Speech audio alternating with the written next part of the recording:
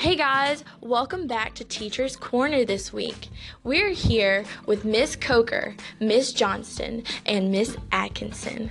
And we're so glad that you guys are all tuning into our podcast about Night. This week, we'll be focusing on the character of Mrs. Schachter and her role in Night. Hi guys, this is Miss Atkinson, and as far as Madam Schachter goes, she's very important even though she's only in there for a short time. However, I always am drawn to the image of her 10-year-old son, and specifically on page 25, Ellie talks about as Madam Schachter yells out, "Fire, I see a fire." He narrates her little boy was crying, clinging to her skirt, trying to hold her hand. And then the dialogue reads, "It's nothing, Mother. There's nothing there. Please sit down." He pained me even more than did his mother's cries. And I've always been drawn to this, even before I was a mother, but especially afterward, that you have this 10-year-old child who is with his mother, obviously, by himself, no father there, at least in the car, to help with it. He has to become immediately the father of the family, as did so many other young kids in the situation, if they were even able to make it in the Holocaust. But the image, and we've talked about them many times before, that he's holding her skirt much like a child does who wants that help or wants his mother to comfort him, but instead he grasps her hands. And I think of my mother, and many of you out there think about how many times my mother would stroke my hand or soothe me. And here you have this 10-year-old child who's scared to death, but his mom, his only guardian, has lost it. Yeah, She's scared. You see like a real reversal of roles there. Who's Absolutely. taking care of who? And it's so striking because he is so young and having to take care of his mother. I agree, absolutely. Where he needs somebody else there for him. And even though none of us, thank goodness, have been through this, maybe we can identify with these people in the 40s, and especially the children, because many of us have our own childhood backgrounds to where we've had to grow up quickly. So thankfully not through a Holocaust, but through our own moments to where our parents haven't been there for us for various reasons, and we've had to step up and be the adult.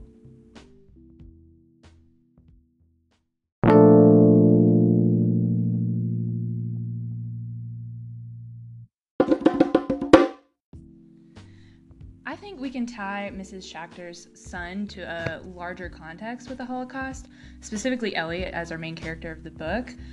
There's a lot of times where basically all the children in the Holocaust have to grow up a lot earlier than they would have if they had had normal childhoods.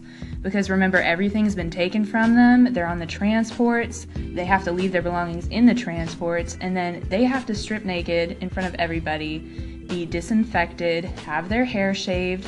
And remember, Ellie talks about how this is almost like a sort of true equality because they're all standing there naked. And these children are not able to play games, they're not able to have fun, not able to have traditional childhoods.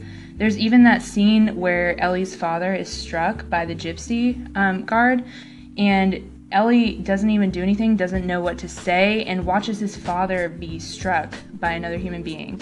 And he also has to see his father weep and cry, and it's all things that wouldn't have likely happened except they had to happen because of the Holocaust.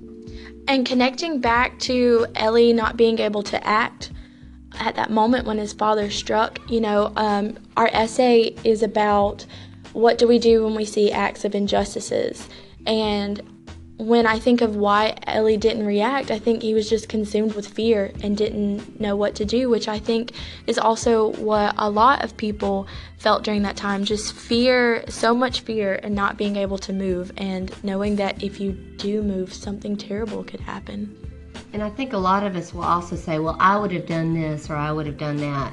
In a perfect world, we would say we would do the perfect thing, but it shows how he's very honest in what he's writing and how he's shocked and he's in place and he doesn't quite know what to do, as so many others were. We're quick to blame people in here and say they should have done more, but you think, and again, you relate it to your own lives, and when these things happen, terrible things, you just don't know, are you the fight or or are you the flight in the situation? Or are you the person who can't do anything? Just so consumed by fear and caught up in what is going on. And that's why it's important for us to revisit these things and read books like this, because we still might not know what we're going to do, but we know these options and we know what can come about by doing nothing. And even Mrs. Schachter's son, at a certain point, just kind of sits there looking into space, because he knows that there's not much he can do at this point, and he's tried to be the adult up until that point, but she's so far checked out that there's really nothing that he can do.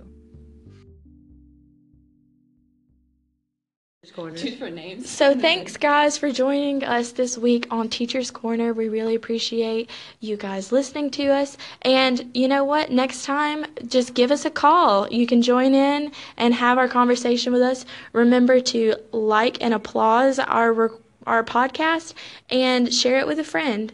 Thanks, guys.